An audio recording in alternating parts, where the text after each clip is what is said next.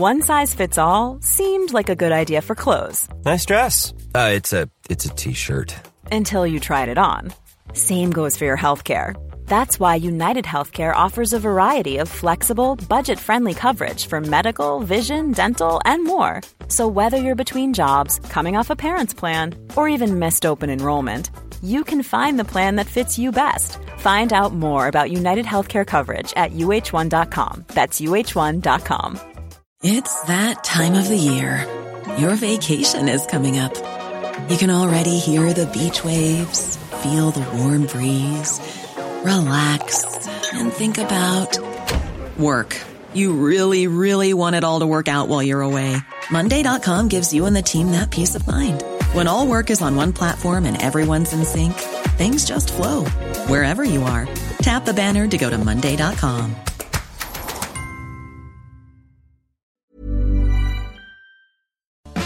The Late Lunch with Blackstone Motors, Drogheda, Dundalk and Cavan. We want you to challenge us for the best deal on a new Renault or Dacia in 2020. You can now inquire at blackstonemotors.ie. Welcome to Thursday afternoon's Late Lunch on LMFM Radio. Packed show for the next couple of hours. Let's get straight to it. It's worrying for farmers. Yes, sheep worrying I'm talking about. Did you know that 4,000 sheep are either killed or injured every year in this country? And in recent times in County Louth, there has been an upsurge in sheep worrying in the county. Imagine being a farmer having to spend all your night time when you're supposed to be asleep and getting your rest to work hard the next day, watching your flock. But that's what's happening, would you believe it, folks, at this point in time. I'm going to talk about it for the next while, and I'm joined on the show by Kieran Sheelan. He's the IFA Louth Sheep representative, and Damien Hannerty, who keeps 300 sheep on his farm near Toher in County Louth. You're welcome to the show, gentlemen. Damien, if I could start with yourself this afternoon. You've had trouble in December and into the new year. Tell us what's happened. That's right. December the 15th, I put sheep into a field that I rent at winter time, and that night I had attacked by dogs on the sheep, and next morning I got a phone call at 10 o'clock and the sheep were scattered everywhere. One still missing, and a few of those mauled. The dogs basically ran them around the field that the sheep lay down exhausted, and they stripped the wool off them where they lay. That's what happened to me that night. Since I took the sheep out that day and put them back in 2 weeks later, hoping that things were rectified, and 2 nights later another attack on the sheep. So that's where I am. It's shocking, and it really is unacceptable. Do you know where the attacks are coming from? Do you know where the dogs or who the dogs are? I do, yeah. You do, so you have a knowledge. And do you believe the people who own the dogs know what their dogs are up to? They do, yeah. And have you approached them? They personally know. The dog warden has. Okay. It's difficult. I'm in Toher Parish, they're in Toher Parish, so we're neighbours. What do you do? I understand. It's not an easy scenario at all, no. But the warden has been involved and he has made them aware of the situation.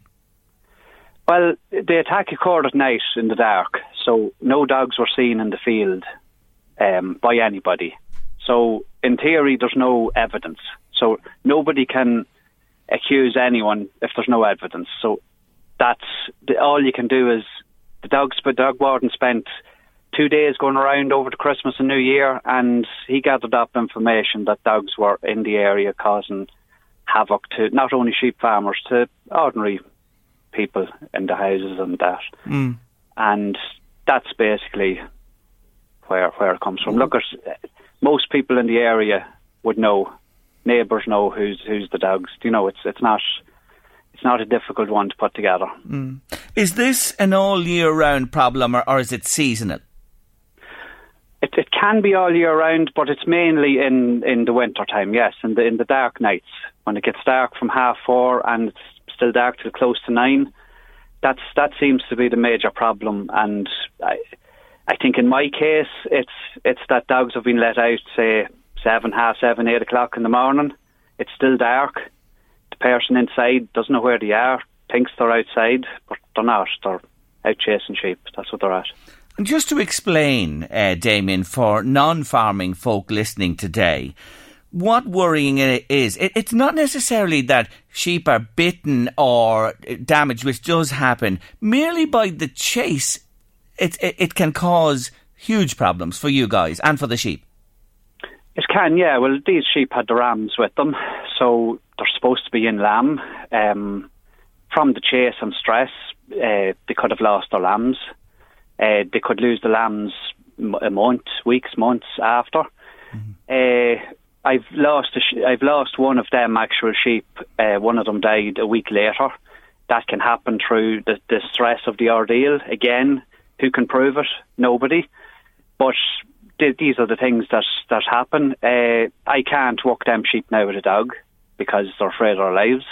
If an innocent person walking by with their dog on the lead goes too close to the field, the sheep will run. So it's ongoing. Close to lambing, then you have difficulties lambing. You could have lambs intertwined. You know, instead of coming out one at a time, there could be a mix-up. It just goes on and on. They're scenarios that people mightn't consider, and that's why I wanted you to mention them, because when I was thinking about chatting to you today, you know, the stress, the fright, delivering prematurely as well, you know, all that type of stuff, and more, as you say there. What can you do to take action? Can you shoot, if you find a dog worrying your sheep, can you shoot that dog? Well, you try and catch him first, and if you can't, and there's only one other way to do it, yes, you have to shoot him. That's within the law, you're in your rights to do that, yeah? Yeah. Poison isn't a thing you consider, no? Or, you know, laying poison, it can be difficult for other wildlife and innocent animals. Was that anything you've ever done or considered, or is it something that sheep farmers do? No, I think that's illegal. Okay. I wouldn't have done it, and I don't think any sheep farmer would do it. Yes. Yeah, so that's not it. No, I'm just thinking back many years ago on that. But years ago, yes, yes, possibly. Yes, but you're going not way, today. Way back. Yeah, okay, that's well back. That's ancient history. Just stay with me there, Damien, a moment, will you? Because I want to bring Kieran Sheelan into the conversation, IFA Loud Sheep representative. Afternoon, Kieran. Good afternoon, Jerry. Thanks for having me on. Oh, not at all. Thanks for taking our call. I just want to ask you this. Do you feel at times, in a general sense, we're talking about County Louth here, but across the country and that, would this be underreported, do you think? I do think it's underreported, personally speaking, yeah. I do think the incidence of dogs attacks on sheep is not, we're not, as sheep farmers, we're not going to the Gardaí or we're not going to the dog warden about attacks. So I think there's statistics there about 3,000 to 4,000 sheep injured or killed in dog attacks each year, and the figures that could even be higher. Yeah, we've problems here on the Cooley Peninsula on Commonage ground, where we have people taking dogs for walks on the mountain. I suppose I'd just like to remind people that this Commonage is owned by individual farmers, and it's not public property. Like farmers, we encourage walking on the mountain for the health benefits associated and the boost it gives to tourism in the area. But we do insist that you keep the dog at home, because when the sheep are attacked on these open commonages, the farmer aren't there to witness the attack. We might see the sheep from week to week, and an awful lot of sheep can just be lost on the mountain due to dog attacks. So you're calling today on people who are out walking on the commonage, and you don't discourage that at all, to leave the dogs at home. Don't bring them, not even on leads. No, I think it poses too much of a risk to sheep farmers and their livelihood to take the dogs on lead, because, for instance, we can't fleet it. We can't fleet if people do take the dogs on lead, and it's a small minority of people, just echoing what Damien said, that just do not care what their dog does, and they'll just let their dog off the lead and let it chase sheep. I've seen it myself, and they don't care what happens. And if you approach them and try to explain the situation, you know, that the ewes are heavily pregnant, please keep your dog in the lead, you know, and just go to them in a civil way, they really just do not care, and they feel it is their right to do whatever they want. And that's the position that we're in as sheep farmers. And as Damien said there, which was a very good point, sheep have memories too. If they had any trauma with a dog in the past, even a dog on a lead, Kieran, is such a scare for them as well. Yeah, it's a scare for the sheep, but it's also a scare for the farmers. Yeah. The emotional devastation caused to the farmers and their families, dealing with horrific aftermath of dog attacks. Like where I've seen myself, our own sheep have been attacked and had their limbs ripped off by dogs. And to face that, this was in the middle of the lambing time where youths were giving birth, and to go out early in the morning and then to face that scene. Horrendous. It's horrendous. I've seen. It would just sicken you, to be honest. And I can imagine you being the people on the ground, the farmers tending the flock, to go out there. It must be just heartbreaking. The other thing I do want to mention Matthew McGreehan, who farms on the Cooley Mountains, and Matthew has been out there. He spent nights out there watching over the sheep. Yeah, dog attacks are very common. It's a very common situation, and if you can't. If the dog isn't stopped from attacking sheep, or the dogs that are attacking the sheep, then you're going to have an instance that every night he's let out and he's going to go back to attack again. For him, it's sport, it's fun, it's kill, and he just has the blood up and he wants to set and kill sheep. So I've known myself where our sheep have been attacked by dogs, and we've been going out checking them late at night to see if they're okay. Yeah. But I'd need to reiterate that the problem's not with the dogs, but it's with the owners. Like, dogs need a lot of attention, care, training and exercise, and they're not a suitable pet for everyone. And when the dogs are neglected by their owners, that's when the issues of dog attacks and killing sheep are right. Yeah. And that is the point to make today, and I'd like to concur with you and mention it again. It's the dog owners. It's the dog owners who are responsible. You are a dog owner and you let your dog out and you don't know where that dog is, morning, noon or night. You don't know what that dog's up to, and you are responsible. It's you, the dog is in your care. Can you tell me this? We mentioned the Cooley Mountains, which is a remote type of area, and we're talking to Damien. He's still with us. We'll be back to him in a minute about Toher. Is it more prevalent near urban areas, or can it be equally as devastating, Kieran, in a rural environment as well? It's throughout the country. Everywhere. Everywhere. Yeah, you have it in an interface between urban and rural areas, and you have it in the middle of rural areas as well. Dogs can wander far and wide if they're given the opportunity. And when dogs are going out and allowed to wander, they're not just a risk to sheep; they're a risk to other people as well.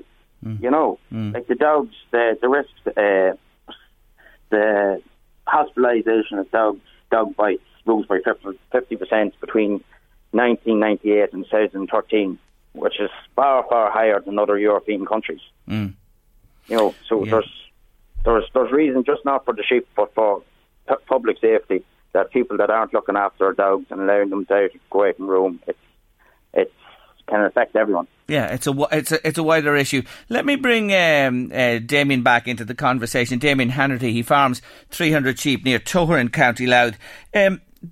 Two things, Damien, to you. I take it firstly, dogs can travel great distances. I'd also imagine it doesn't take a lot of time to cause a lot of damage. And even small dogs, danger to sheep.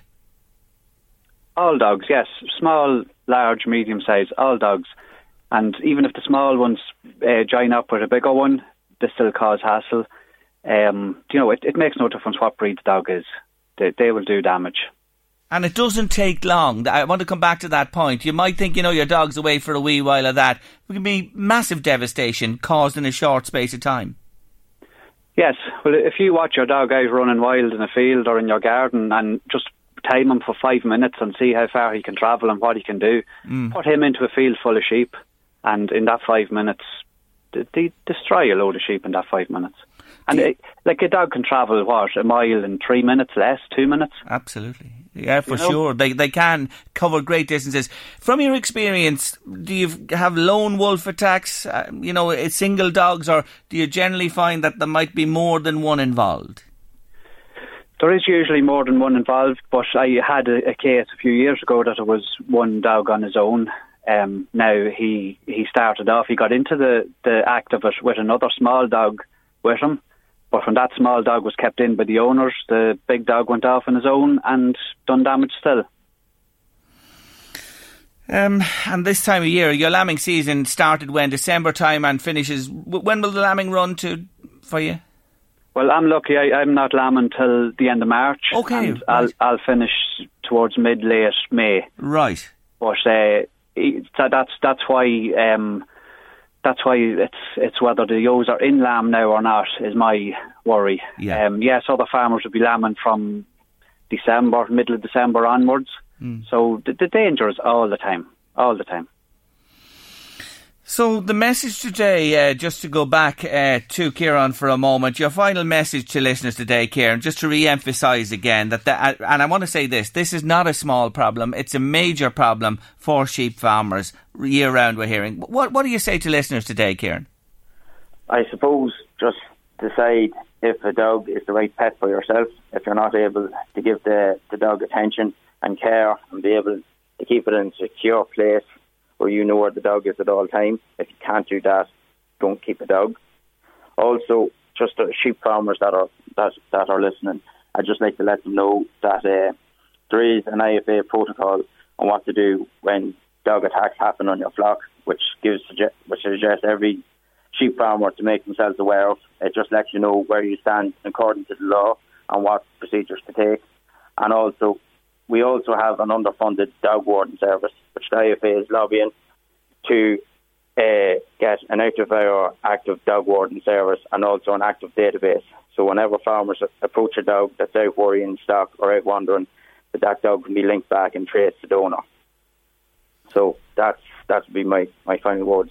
Great. So do you want to add anything to that, Damien, before we finish? I just want, I'd agree with what he has said. Like my first attack was on the Saturday, the Sunday morning, and I had to wait till the Monday before I could talk to a dog warden, which it's not acceptable. What do I do in between? And for dog owners, once to leave your premises, once to leave your boundary, you're breaking the law. So be responsible, please. Gentlemen, I'm delighted to highlight this for you today. I'm a dog owner and a dog lover myself, but I like to believe I'm a responsible dog owner, and I understand what's required when you do take on the responsibility of owning a dog, and it is, the buck stops with us, the owners.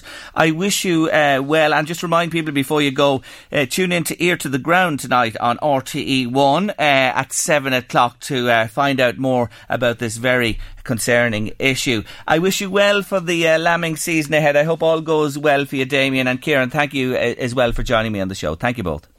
Thank you, Jerry.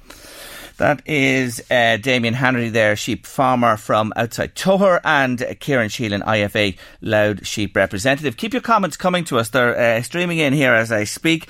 If you have something to say on this matter, if you're a dog owner or you are a farmer or somebody who has an observation to make, we love to hear from you on Late Lunch. Send your messages. Keep them coming to us. 086 1800 658 is the number. You can WhatsApp or text us, or you can call in on 1850 715 958, and I'll get to your comments, I promise you, throughout the afternoon. How would you like to go along to the Solstice Arts Centre in Navan to see the Irish National Opera's presentation of Hansel and Gretel? Well, I have 2 pairs of tickets to give away to Hansel and Gretel. It's happening in the Solstice Arts Centre on Tuesday, the 18th of February at 8 o'clock, right? It's one of the most beloved opera fairy tales. It comes to the Solstice on the 18th in a major new production between the Irish National Opera, Theatre Lovett and the Abbey Theatre. Tickets are available now from solsticeartscentre.ie. 2 pairs to give away. This is going to be fantastic, I promise you. Here's the question. Who wrote Hansel and Gretel? Who originally wrote Hansel and Gretel? Answers please to 086 1800 658 by WhatsApp or text. Back in a mo. The Late Lunch with Blackstone Motors Drogheda, Dundalk and Cavan. We want you to smile with the best deals on a new Renault or Dacia in 2020. You can now inquire at blackstonemotors.ie. The odds are 1 in 600,000 up to 1 in 200 million. What am I talking about? Well, I'll tell you what I'm talking about. Becoming pregnant with identical triplets. And that's the scenario that this lovely couple who are joining us next find themselves in. Isn't it just so exciting? Emma Lennon and David Hopkins, you're so welcome to Late Lunch. Thanks, Terry. Good to have you here. For joining me. Well, I have to say, you walked fairly well into the studio. You look pretty comfortable there now. At this stage, the news has settled in, has it? Yes. Absolutely, it's settled in at this stage. Like, we're just, we were overwhelmed, of course, at the start, but... Shock would be more the word I'd put to it, to be honest. I think the excitement level now has overtaken everything else. Like, you know, we just can't wait to see them and meet them and love them. Yeah. Absolutely. Is it true? Did he fall off the chair when you were in the hospital and they were doing the first scan? Is that the truth? Yeah. They said initially, when the sonographer was examining me anyway, she said, "Oh, there's two beautiful little souls," and then he was laughing hysterically like a maniac going around. I was in shock, and then she moved the little thing one more time. She's like, "Oh, three beautiful little souls," and I literally fell off the edge of the chair, and like I was crawling towards the nurse. Like, stop counting. I thought she was going to start 4, 5, 6. It was a bit like that. Oh, yeah. My knees were knocking. I never knew that your legs could knock while you were lying down.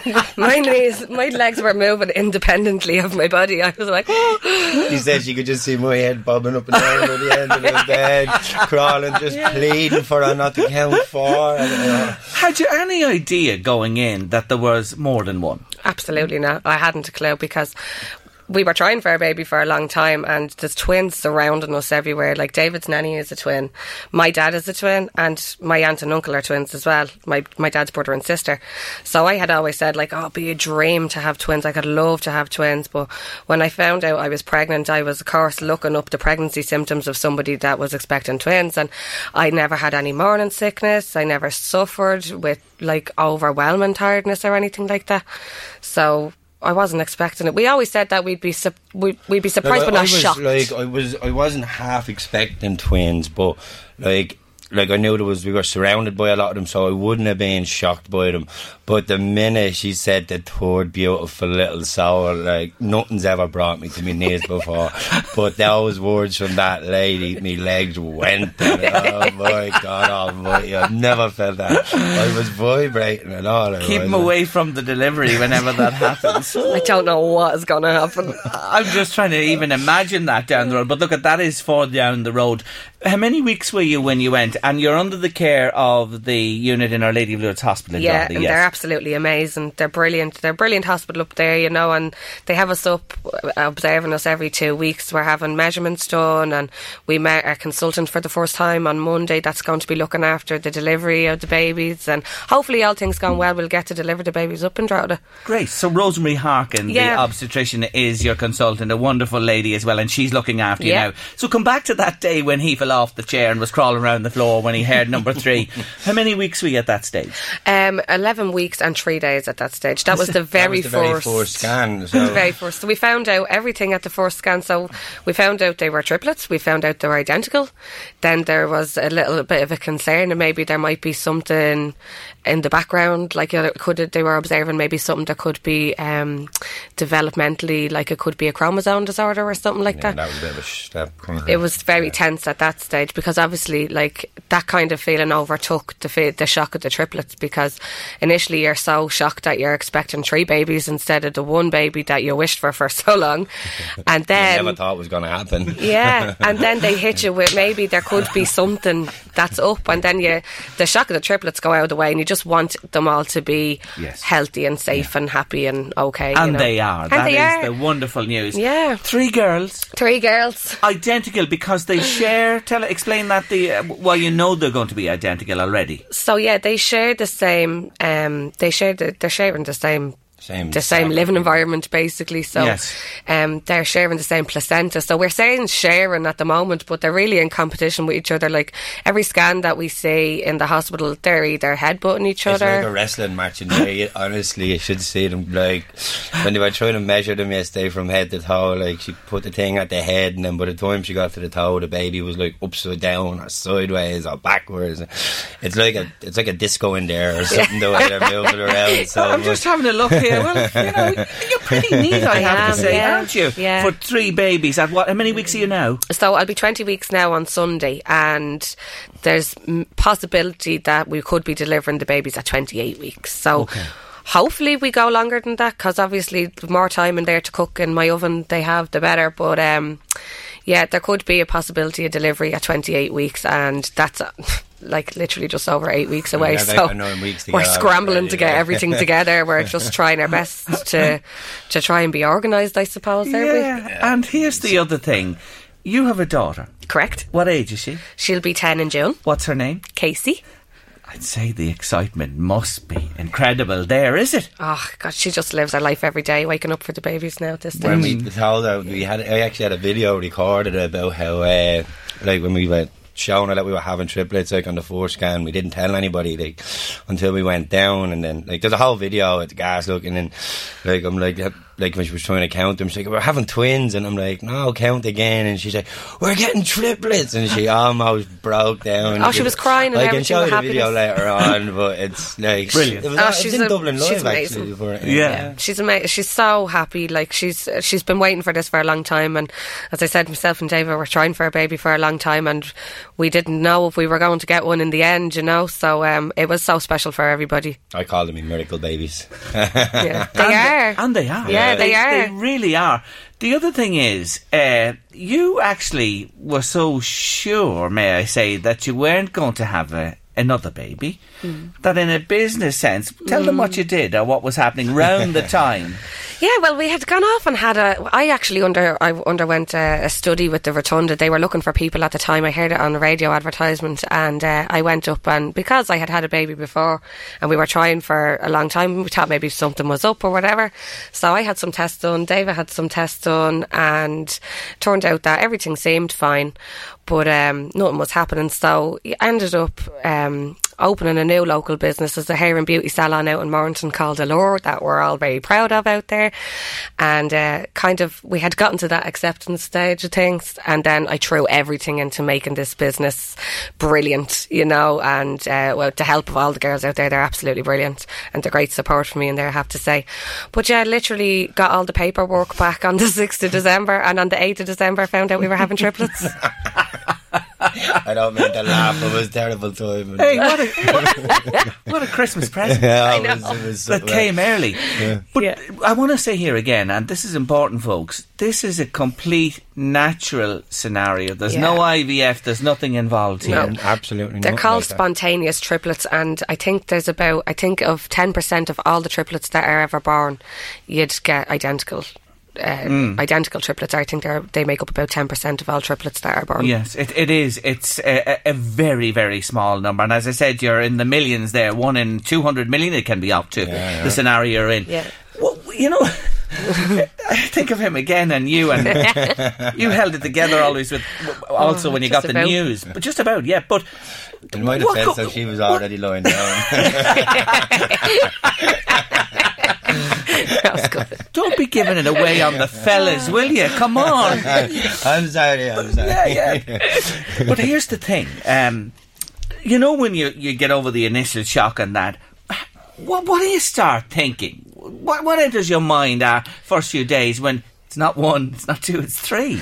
3 of everything, really. And like, we have to move house now. Like, we have a 2-bedroom house we live in Bettystown, and that's not going to accommodate 6 of us. And then we have to get 3 of us, but when another 3 babies come along, it's going to be hectic. Like, so that's the first thing. Yeah, well, the house and the car, like, we need to change the car to a 7-seater car now as well, you know. So yeah, well, I thought it was just one. I thought we were going to get kind of cool car, you know. But yeah, when we found it was going to be 3, we're looking at the 7-seaters. Looking at minibus. We're going to start doing.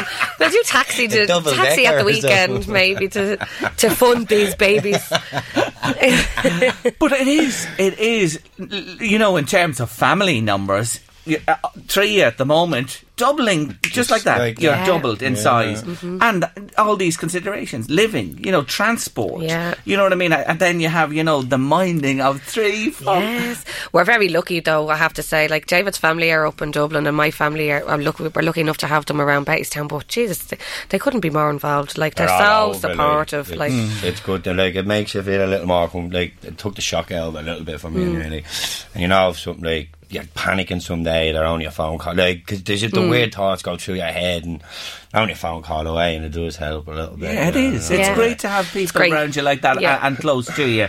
So, the way people don't tempt fate at times to make too much arrangements. You can make plans for them coming, so you're going to have to anyway. I know what you mean. But have you put anything in place? Like, I know you have to do those big things, but have you done anything in a practical sense to get ready, or are you going to leave it near the time, or what? We've kind of put a bit of legwork into now kind of researching the cars. Like, we're not jumping into anything, and we're in contact with some local councillors about helping us out, maybe helping us find another house, because as you know, out in Batestown, and I'm sure it's the same up in Drogheda, the rental situation is unbelievable.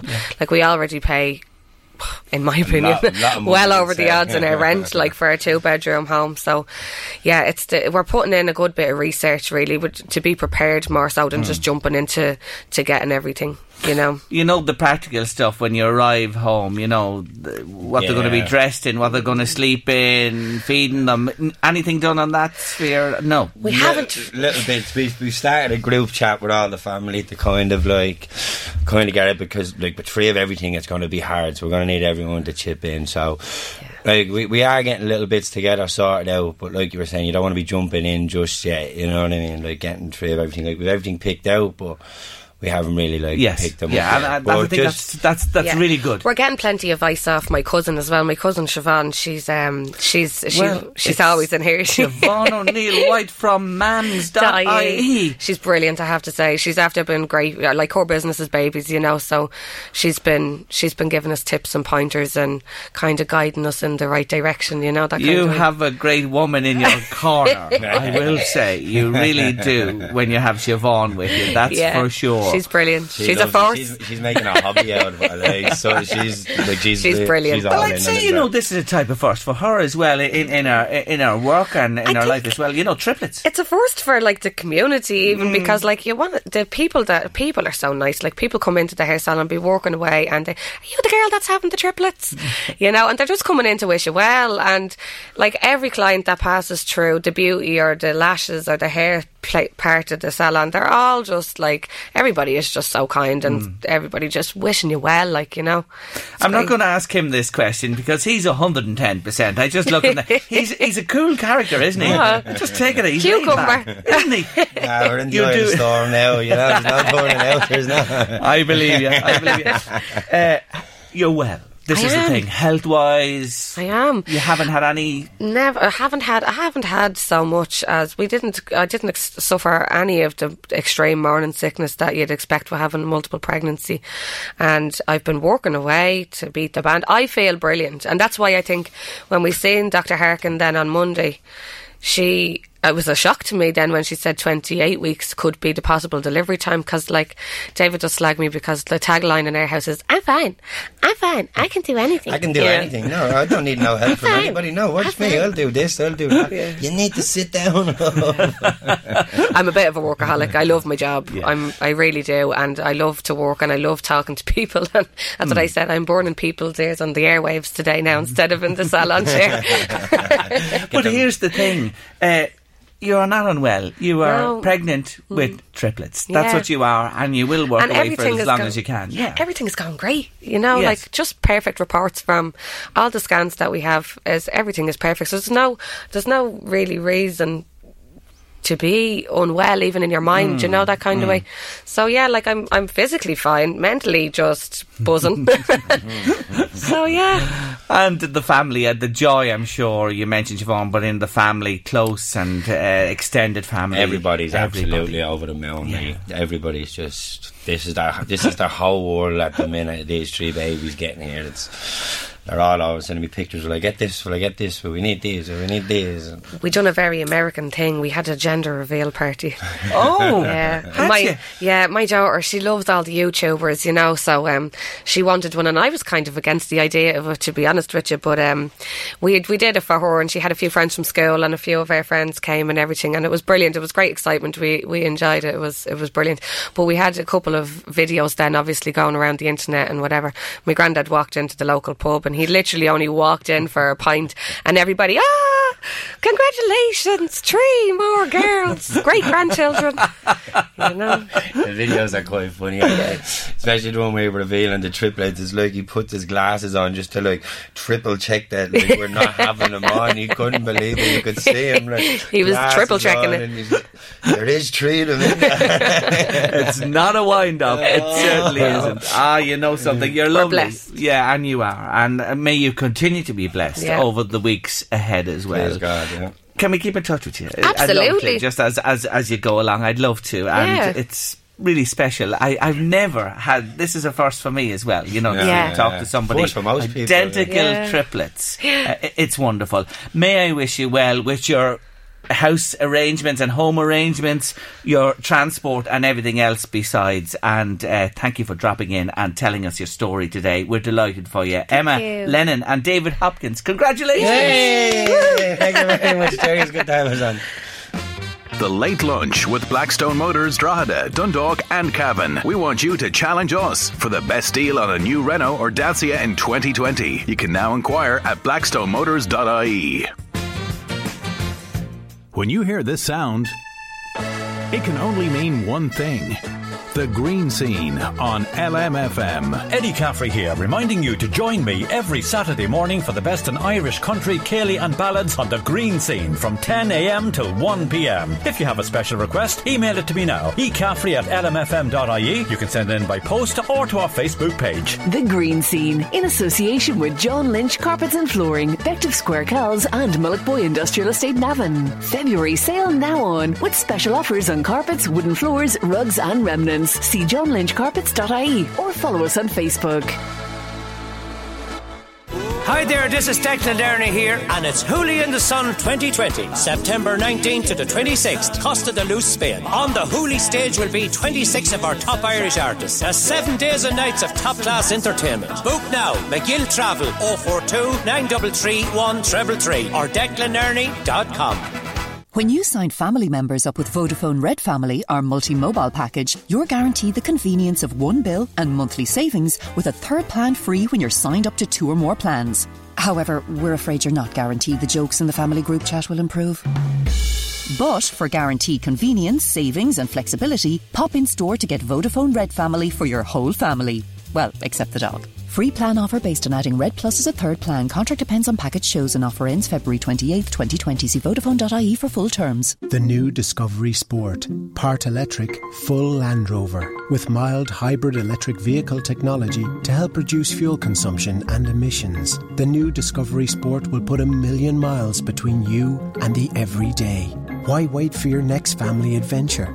Go anywhere with the new Discovery Sport from €39,500. Book your test drive today at landrover.ie. Land Rover, above and beyond. Delivery and related charges apply.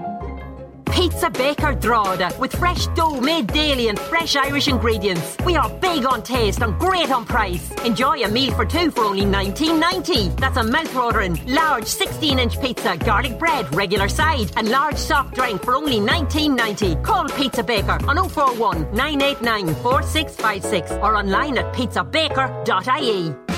The Late Lunch with Blackstone Motors, Drogheda, Dundalk and Cavan. We want you to smile with the best deals on a new Renault or Dacia in 2020. You can now inquire at blackstonemotors.ie.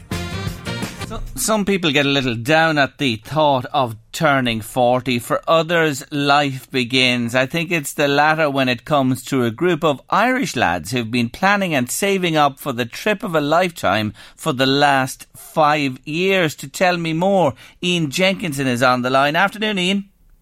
Hi, Jerry. How are you? I'm good. Thanks for taking our call today. So listen, let's begin at the beginning with this one here. Take me back to 2014. What happened? Well, 2014, a group of us were at that stage we were only 34, and a friend of mine whose wife had organised a similar trip approached me and said, "Look, why don't we all, set up a savings account and, save a few quid for our 40th, which I thought was a brilliant idea. It would give us something to look forward to and take the edge off turning 40. And we approached the rest of the guys, 8 others, so there was 10 of us in total. Everybody jumped on board and said, "This is a great idea. It's amazing. Let's do it." So we kind of went for it. We set up a bank account and got the ball rolling. So say that to me again. Did you say 8 brothers? Not 8 brothers, 8 friends. 8 friends, yes, 8 friends. So is there any brothers in it? No. No. Yes. There's one a pair of brothers. Okay. Dave and Lark Irwin. Yes. Okay, so there are brothers in it. So there's a pair of brothers and 8 others. That brings the group to 10. So you were looking ahead to this milestone birthday, roughly this time for all of you. You were going to swing over the 40 mark. Yes, exactly. We said, let's, instead of having 10 different 40 birthday parties, let's just have one big huge 40th birthday party and save up all this money. So and it's been fantastic. The whole process has been brilliant. It's made us meet up more often and brought us even closer. We are a close-knit group anyway, but this whole process has brought us all even closer. Okay, so I'm just doing the math here. €50 each a month, and there's 10 years. That's €500 a month by 12 months by 5 years. €30,000. That's €30,000. Yes, that's what we saved up between us. And nobody missed out. Everybody has contributed their 50. To come what may in life, there could have been job changes, job losses, hard times, good times. Everybody contributed. Absolutely, everybody did, and one of the guys who was basically on the dole for a year, he even kept up his payments. It was a case of, I'm not missing out on this. Now, we would have helped him out anyway, but to be fair to him, he kept up his payments, and all of us, just said, no, this is it, we're doing it, and we stuck to the plan, and we're so excited. We're only 3.5 weeks away. We go away on the 2nd of March, and we're all beside each other with excitement. So what's the plan? You're away on the 2nd of March. How many days is the trip? It's for 10 days, and it starts off, we fly over to Tampa, where we're staying in a luxurious villa for 3 nights. It's this villa, it has a swimming pool, a jacuzzi, there's a pool table, a table tennis table. The place is so big, there's a river going out the back of it, and the villa provides 2 kayaks for you to go out onto the river. Now, the caveat to that is that the river apparently might have a few alligators around it, so we're putting bets on who's going to be brave enough to go out first on the kayak. I want you all to see 50. Please mind yourselves. Yes. No, we will. We'll be very careful. One of the lads went onto Google Maps and he did the Google Walk, and he found a sign beside the river that said, "Beware of alligators." So we're pre-warned. We know nothing. Okay, so that's Tampa for 3 nights. Where do you go to then? We go on a little road trip. We're hiring a couple of Cadillac cars, and we are heading up to Cocoa Beach for 1 night, where we have probably an old beach party. And from there we go to Miami for 2 nights. We're there for 3 full days, but 2 nights. Yeah. And then we finish off in a place I've always wanted to visit, New Orleans, which is going to be amazing. Most of us are musicians. We play music, and so New Orleans was a real kind of a real hot spot for us that we wanted to go. So that's where we finish off there. I think this is just so uplifting and so brilliant that a plan has come together that was hatched in 2014. And here you are, friends from primary school, have stuck together, all reaching the 40, got the money together, full amount in there, and you're going to give it a wingding now for 10 days. Congratulations to you. Well, thanks very much. We're going to give it a whack, and we're delighted with the reaction. And you've hit the nail on the head, Gary. It is uplifting because, as we know, over time everything changes. We all the kids come along. You might move. There's one of the guys who actually lives in Spain, and you just don't see each other as often. And it's just great to see. We had a huge reaction. There was an article put up on Facebook there's been 10,000 comments on that article, and each and every one of them is somebody, tagging their friend in, saying, God, we have to do this. Why don't we start saving? It's our 30th or our 40th or our 50th coming soon. And it's kind of spread a little bit of love and a little bit of joy to everybody, I think. So yeah, we're very proud, I have to say, of the achievement. We haven't even gone on the holiday yet. Well, listen, so the anticipation, is a great part of it, as you know, when you're getting G'd up to go away and the 10 of you together. But here's the thing. I really haven't heard of anything like this before. You're right. Generally, the 40s are hit simultaneously with a group of friends, and you have all these different parties in different places, etc. But you're bringing it all together for the 10 of you and spending this time. It's wonderful. It's wonderful. Yeah, it really is, yes. I look, the parties, the individual parties would have been great, but this is going to be something that will stick, long in the memory, and it's something we'll never forget, and we just pray that it goes as well, and that we get a bit of sunshine. Listen, I think you're going to get that anyway, one way or the other. And look, we are going as well and finishing in what many would regard the heartland of music in the States, New Orleans, for you guys, marvellous. And we're going to bring our own little brand of Irish music over with us. It's just something special, something unique, and something very, very different. And thank you indeed for talking to us today. And Ian, if you don't mind, when you get back, we might sure do a little recce to see how you got on. Is that all right?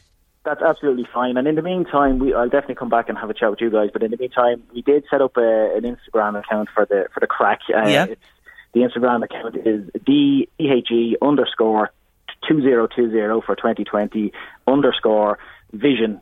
It's a bit of an awkward one. So D_2020 _vision_, and you'll see a few pics and see how we're getting on. But I promise I'll come back and tell you how the whole trip went. Good man. I really do appreciate it. Have a wonderful birthday time, all 10 of you. Enjoy, and thanks again for taking our call in. No problem at all, Jerry. It was Bye-bye. Take care of yourself. Bye-bye. Yeah, what a story that is. I'm not surprised people will cotton onto this, and more people will want to replicate it and do it. 2014, 30,000, 10 of them heading for the States. Wonderful. The Late Lunch with Blackstone Motors, Drogheda, Dundalk and Cavan. We want you to challenge us for the best deal on a new Renault or Dacia in 2020. You can now inquire at blackstonemotors.ie. Need I remind you about the impeachment trial of US President Donald Trump? He was acquitted, and no surprise in that. And I am so grateful to Suzanne Lynch, who is the Irish Times Washington correspondent, originally from County Meath, who's been joining us from time to time following this. Suzanne, good afternoon to you. Good afternoon or good morning from here. Yeah, it's morning with you over there is right. Yeah. Look, I have to put this to you first. What a waste of time and money. Well, yes, look, as we spoke about before, the outcome of this was never really in doubt. Donald Trump was always going to be acquitted in this impeachment trial because his party, the Republicans, had the majority, and there was actually a 2/3 majority needed to remove him. But Democrats felt they had no other choice when details of this phone call between Trump and the Ukrainian president surfaced. They felt they had to go ahead and move to impeach him. And their gamble is that this is going to rub off, some Donald Trump supporters, in Congress, politicians, may have been forced into kind of difficult votes and defend the indefensible. But look, as you say, it now looks like it may have not quite backfired, but there are no signs in the polls so far that this has had any impact really on Donald Trump's supporters. And this is a key issue there because the fact is these members of Congress, Republicans who voted to acquit him, know that Donald Trump is very popular in their states. And that is why they are afraid to do anything that will damage him. I don't think it's anything to do with loyalty to him per se. It's loyalty to the voters in their own state who, polling are suggesting, remain very loyal to Donald Trump. Do you believe, following it closely, and we spoke about this the week before last, I think, the witnesses were not called, and the key witnesses that could have really damaged Trump with their testimony, and they were kept at bay, not allowed in. Had they been allowed to testify, do you think the outcome might have been different? It might have been, because there was one particular witness, John Bolton, who had a lot of information that people believe about what happened with Ukraine. And the reason why he might have moved the dial is because John Bolton himself is an out-and-out Republican. He was around in the George W. Bush time. He's a part of the Republican establishment, so it would have been one of their own, if you like, who would have been testifying. It meant that Republicans would not have been able to say, oh, this is a Democrat with an axe to grind against Donald Trump. So I think if he had appeared, it may have changed things. He's actually more Republican than Donald Trump, but it's a measure of how far this party has changed. This is the big story of the last 3 years. When Donald Trump ran for election, many of the senators who quitted him yesterday, people like Ted Cruz, Marco Rubio, they were all running for the Republican nomination. They did not like Donald Trump. Most of the Republican Party did not want Donald Trump to run. And yet, the situation we have here is that yesterday, they all voted, bar one, Mitt Romney, to acquit Donald Trump. So I think it's a real illustration of how things have changed. Donald Trump has kind of taken over the Republican Party, and the kind of traditional Republicans like Mitt Romney and even John Bolton, if he had testified, they're kind of yesterday's people in a sense. So I think that's the real success of the Donald Trump brand of the last few years. It just shows you power and the holding of power, regardless of who or what that character is and all the flaws they may have. Do you know what I loved, Suzanne? I have to say to you, the scenario when he walked in to give the State of the Union speech. He hadn't been acquitted, am I right? Yes, at that stage. No. Yeah, you're right. Yeah, and in he goes, and and Nancy. I love Nancy Pelosi, I have to admit. And he wouldn't shake her hand when she offered the hand. Well, maybe understandable as well, because she pushed the impeachment button. But I thought, after he delivered the speech, as she tore the speech up behind him, brilliant. Yeah, it was unbelievable. So this State of the Union address happened on Tuesday night, and it's a huge set piece in the US political calendar. It's on every year. It's carried by all the networks, and people traditionally in America tune in to watch the president give his yearly address to Congress. So Donald Trump walked in, and the only way I can describe it is like being at a huge football match or something. The cheering from the Republican side was absolutely huge. They were clamouring over each other to try and shake his hand. They were lining up the aisle as he walked through, and there's a lot of pomp and ceremony. Donald Trump took his time walking down to the front of the chamber. He shook hands with the Supreme Court justices, people like Brett Kavanaugh, Neil Gorsuch, those conservative justices that he proposed, and they are there for the State of the Union too. And then when you end up to Nancy Pelosi, the tradition is that he's kind of flanked by the Vice President, Mike Pence in this case, and the top person in Congress, who is Nancy Pelosi. And they then have to sit through the entire speech with the cameras on them at his shoulders. So, as you say there, it was kind of unclear, but he appeared kind of snug Pelosi when she put out her hand. And then she seemed to be politely sitting behind him for the whole 90 minutes. But then at the very end, she started deliberately tearing up her copy of the speech that he had given her. And this was seen as a real snub because the visuals, Donald Trump had no idea this was going on behind him as he was finishing up a speech. But then some people, the other way of looking at this, saying, did she stoop to his level? Was it childish? It's given huge ammunition to Republicans. One person is talking about bringing an official complaint against her because it was an official document that she ripped up. So, look, it remains to be seen how that's going to play, really. But afterwards, seemingly privately, Nancy Pelosi said no, she was glad she did that, and that the whole thing that Donald Trump had said was a complete lie, his speech for 90 minutes. That's what she said privately afterwards. But look, it looks like these divisions between those two figures are going to be as strong as ever following this impeachment. And of course, we're only 9 months away from elections, so I think the divisions are just going to get deeper following this impeachment. So the election now comes into the horizon. It's obvious Trump is going to be the Republican candidate, but who can take him on? Biden has performed poorly in Iowa, Buttigieg and Sanders 1 and 2. But here's the question I have for you. Is the door now opening for a real true blue challenger to Trump in Michael Bloomberg? Possibly, very possibly. So Michael Bloomberg's strategy was to hold back, let the other candidates fight it out in the early voting states like Iowa and New Hampshire. And then he's only going to come into the fray later this month. This could pay off because what's happened is it looked like Pete Buttigieg, who I think actually is a very strong candidate. I've interviewed him. I thought he was very, very good. He's done very well in Iowa and New Hampshire, but he doesn't have great name recognition around the rest of the country. But they have been fighting it out and essentially splitting the vote. So Bloomberg's strategy is to wait it out, and then he comes in as an alternative. He's got a lot of money. There are ads everywhere in the country by Bloomberg, particularly in these swing states that voted for Donald Trump, places like Michigan, places like California that's going to have a huge number of delegates sending to the convention. So, he's one to watch, definitely. Also, Donald Trump is worried about him. He's been criticising him on Twitter. They're both two New York billionaires, so would know each other going back a while, although Bloomberg would be a lot wealthier than Donald Trump.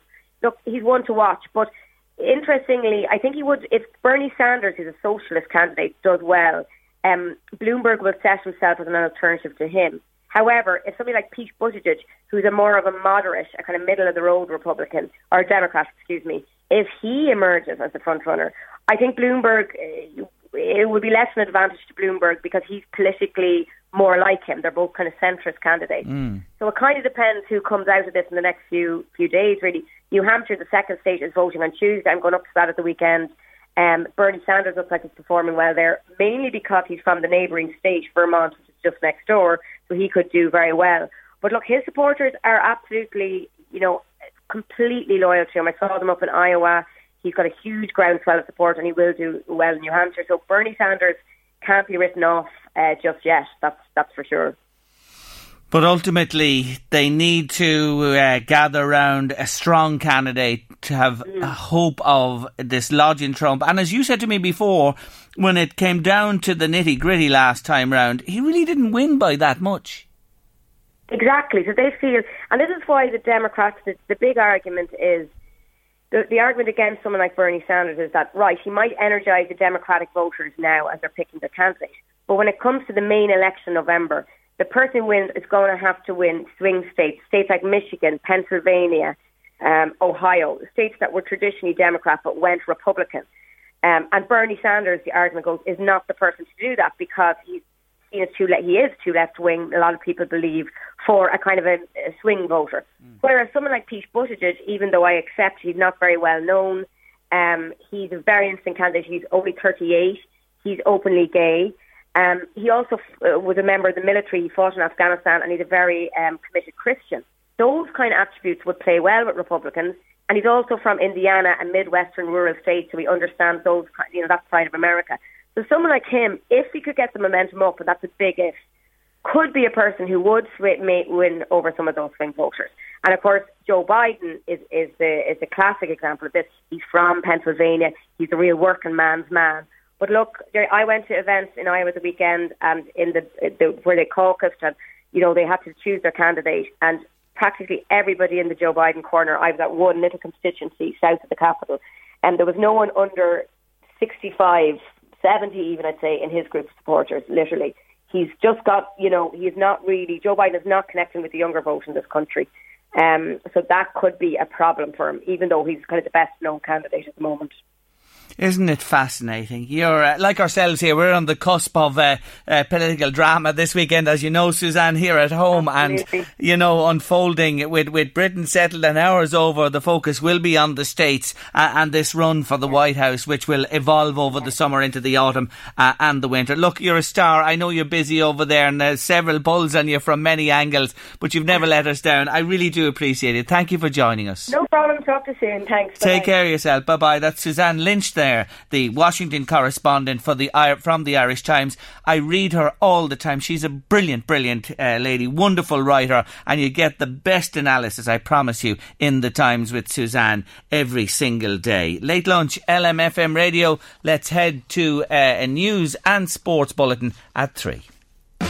The Late Lunch with Blackstone Motors Drogheda, Dundalk and Cavan. We want you to smile with the best deals on a new Renault or Dacia in 2020. You can now inquire at blackstonemotors.ie.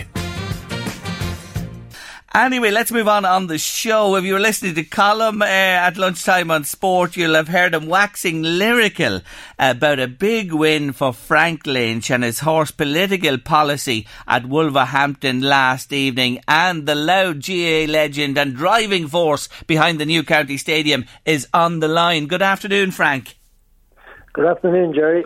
Well, I hear a rumour that after this big win, the floodlights are covered now. You have the money. We have the money, yeah.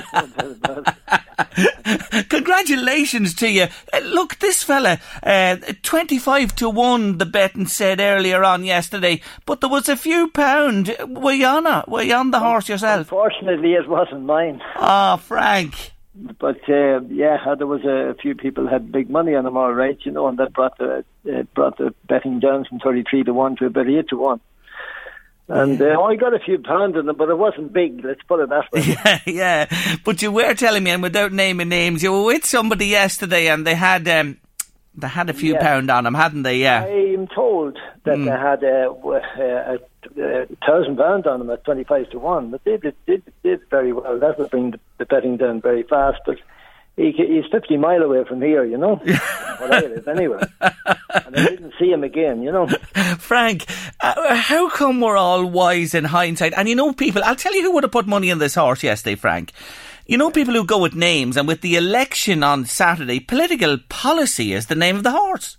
Yeah, it's a very appropriate name, right enough at the present time, right? It really is. But look, I have a habit of always naming my, given that double alliteration, if you like to put it that way, on the horse's political policy. I had pen and pass in the past, and I had fantastic flyers, all this type of thing, you know. And yes. As concerned, I'd always name my horses that way, you know. Now, the horse hasn't been in action, since last April? Yes, he got a lot of injuries. Remember, this horse won about 13 times in all. And he was second and third 35 times. And he won about over 80 races. And the wear and tear was there, so I had to get him refurbished, so to speak, you know. And there's a lot of work done with him, with my new trainer, Matthew Smith. Yeah. And I have to say his tactical work yesterday won the race, because he obviously treated the jockey very well. And he conserved his energy for the last furlong. It looked as if he was beaten when it came in the last furlong, that he wouldn't win. But he came with a burst of speed in the last furlong and won readily, you know. There you are, and the rest is history. 25-1, starting out and backed into 8-1, as you said, ultimately. He's had a lot of difficulties along the way, but obviously straightened out now, and with the win yesterday in Wolverhampton. First time he's ever been over there, is it, on the all-weather? Oh, he has been over on he ran in Linfield in a qualifying race over there way back when he was about a 4-year-old, you know. Yeah. And he finished fifth in a very big race, you know. And he has been an absolutely, been a smashing horse, there's no doubt about that.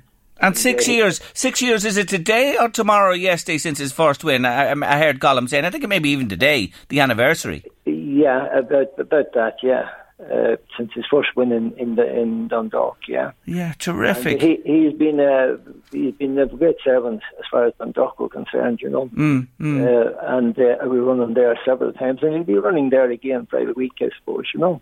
Frank, do you get this? You know, I know how much you love the football, and you always want to see Louth win, and you have been part of All Ireland success and seen them win and seen them lose as well. Do you get as big a kick, you know, when the horse crosses the line first? Oh yes, absolutely.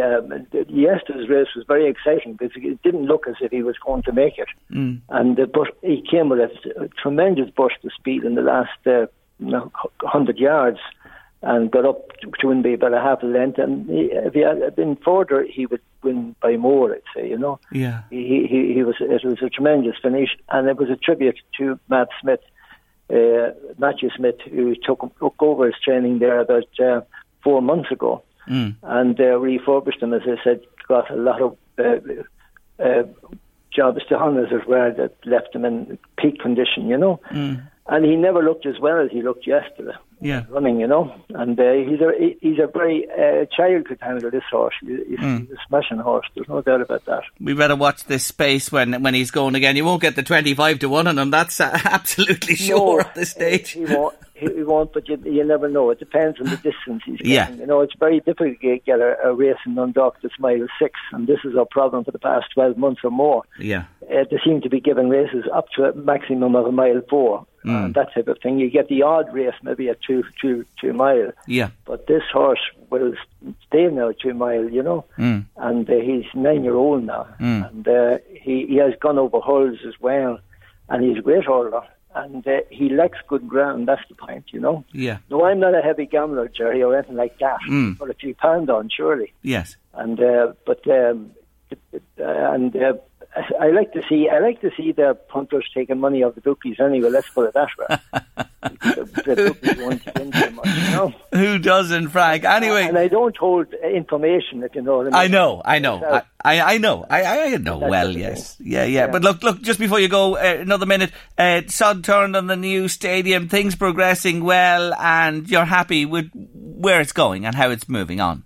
Well, I'd be happier if it moved a little bit faster because it's been held up to a certain extent with a lot of perhaps red tape, bureaucracy, or whatever you like to call it. Yeah. You know, and at this stage we should have planning permission, full planning permission very soon. But it's a fair while coming, and I would like to see that part of it happen. And I'm maybe a little bit disappointed to see that we didn't figure in the grant situation, and that we were put behind Meath, Waterford, Kildare, Galway, and all these teams that had already got stadiums, and I'm a little bit unhappy with that situation. Right. Because Croke Park should waken up to the fact that we hadn't a county grounds.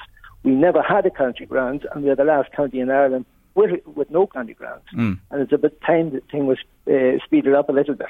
But things have been put in the back foot to some extent. We are working on it now well over 12 months. And I think we should have, we are working hard trying to move the things, and we're trying to have a big draw at the moment.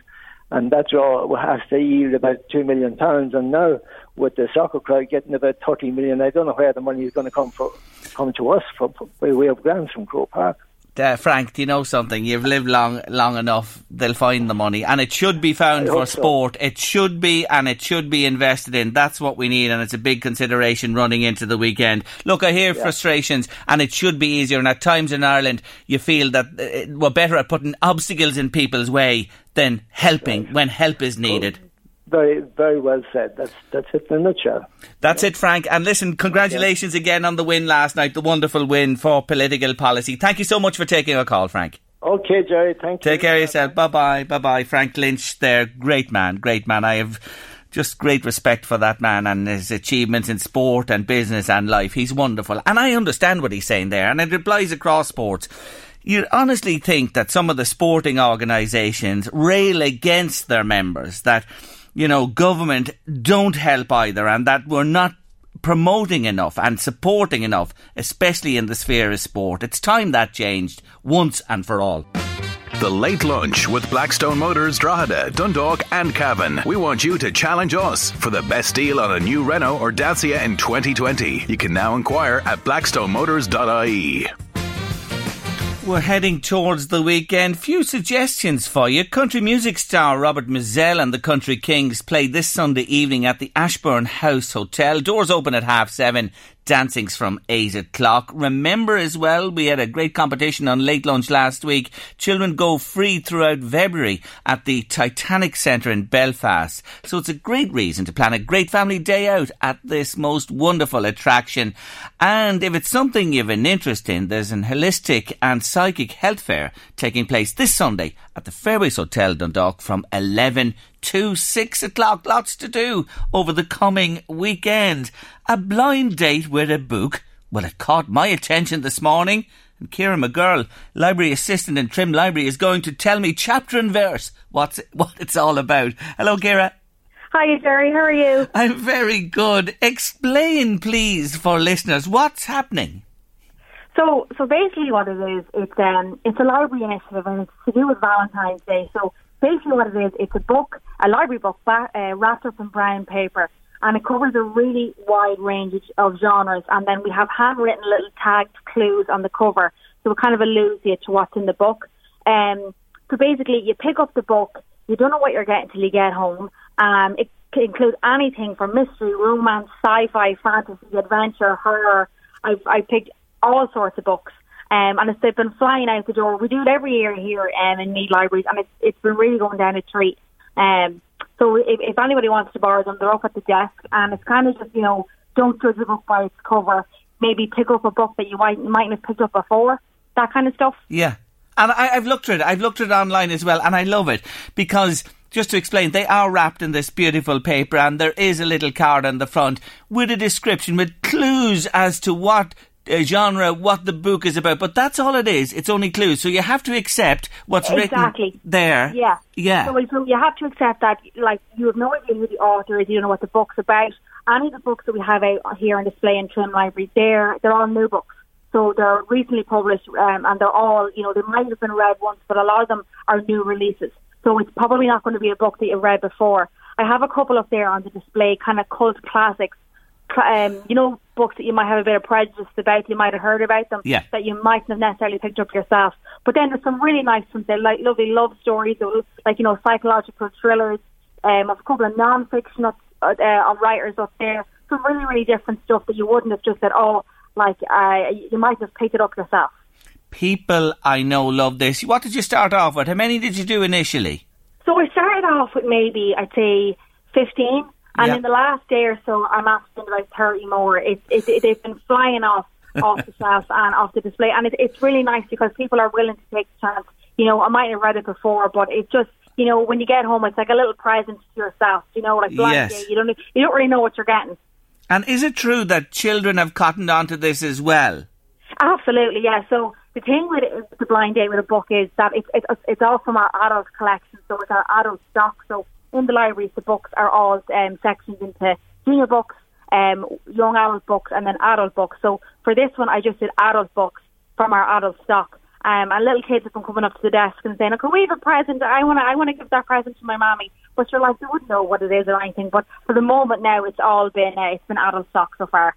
Brilliant. And it's growing legs all the time as people find out more about it, and now the children are in on it as well. You're going to be rapping. You're going to be rapping a lot. Exactly. Absolutely. I know. I have been rapping a lot. It's kind of nice. But and you can do it for Christmas as well. So if there's any other libraries listen, you can do it for Christmas, and you can do Christmas reads, nice Christmas books. You could even do children's Christmas reads if you want. Maybe like classic Christmas stories that, you know, children mightn't have heard before. But basically, it's just to pick up something that you wouldn't have picked up before.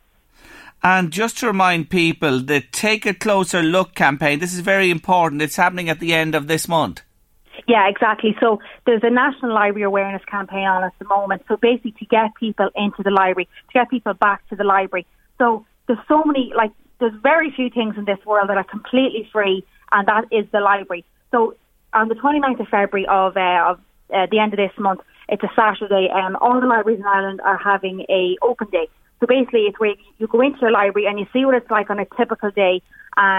All the services that are available, all the online services, all the events, the talks, the children's events, everything that is available to you completely free. And just to say as well, a lot of people don't know this, but all of the libraries are on the same system. So if you're a library member in Meath or Dublin or Cork or Kerry, you're entitled to use any public library in Ireland. We're all the exact same, and you can request in a book and you can get it delivered to whatever library you like. It's absolutely brilliant. Congratulations to you. A blind date with a book. And we thought it was all about Cilla Black at one stage. Thanks, Jerry. Thanks for joining me on the show, Ciara. Take care of yourself. Bye-bye. Bye-bye. That's Ciara McGurl there, library assistant in Trim Library. You constantly say we don't do politics, so what is this preoccupation with Donald Trump or Nancy Pelosi? Everyone has their own opinions and don't need your regular biased view. Well, I have an opinion, whoever you are. You know, I have an opinion and I give my opinions here, honestly. And I understand, like, Pelosi is on one side, the Democrats. Trump is on the other side entirely, on the Republicans. And I do understand that, you know, we're fed news from across the Atlantic and there's a slant put on it. But that's, you know, that's the way this happens. You're aware of what's going on at the moment in the run into our own general election. But I have an opinion. I like to give it, and I always give it honestly and truthfully. And I'm always open to other people's opinions as well. And I listen to them. And I accept that people have different views to my own. I would like to think that it's biased. Look, Trump is Trump. He's loved by millions, loathed by millions more. That's the way it is. But an opinion is an opinion. You're entitled to yours. I'm entitled to mine. And let's respect that. That's the main thing. Thank you for your comment. Love them. Keep them coming to us every day on Late Lunch. Anyway, time to say goodbye for Thursday. One more show to come tomorrow, Friday from 1:30. Have a lovely evening. We'll see you then. The Late Lunch with Blackstone Motors Drogheda, Dundalk and Cavan. We want you to smile with the best deals on a new Renault or Dacia in 2020. You can now inquire at blackstonemotors.ie. Here's a cool fact. A crocodile can't stick out its tongue. Another cool fact, you can get short-term health insurance for a month or just under a year in some states. United Healthcare short-term insurance plans are designed for people who are between jobs, coming off their parents' plan, or turning a side hustle into a full-time gig. Underwritten by Golden Rule Insurance Company, they offer flexible, budget-friendly coverage with access to a nationwide network of doctors and hospitals. Get more cool facts about United Healthcare short-term plans at uh1.com. It's that time of the year. Your vacation is coming up. You can already hear the beach waves, feel the warm breeze, relax, and think about work. You really, really want it all to work out while you're away. Monday.com gives you and the team that peace of mind. When all work is on one platform and everyone's in sync, things just flow. Wherever you are, tap the banner to go to Monday.com. There's never been a faster or easier way to start your weight loss journey than with PlushCare. PlushCare accepts most insurance plans and gives you online access to board-certified physicians who can prescribe FDA-approved weight loss medications like Wegovy and Zepbound for those who qualify. Take charge of your health and speak with a board-certified physician about a weight loss plan that's right for you. Get started today at plushcare.com/weight loss. That's plushcare.com/weight loss. plushcare.com/weight loss. Planning for your next trip? Elevate your travel style with Quince. Quince has all the jet-setting essentials you'll want for your next getaway, like European linen, premium luggage options, buttery soft Italian leather bags, and so much more. And is all priced at 50 to 80% less than similar brands. Plus, Quince only works with factories that use safe and ethical manufacturing practices. Pack your bags with high-quality essentials you'll be wearing for vacations to come with Quince. Go to quince.com/pack for free shipping and 365-day returns.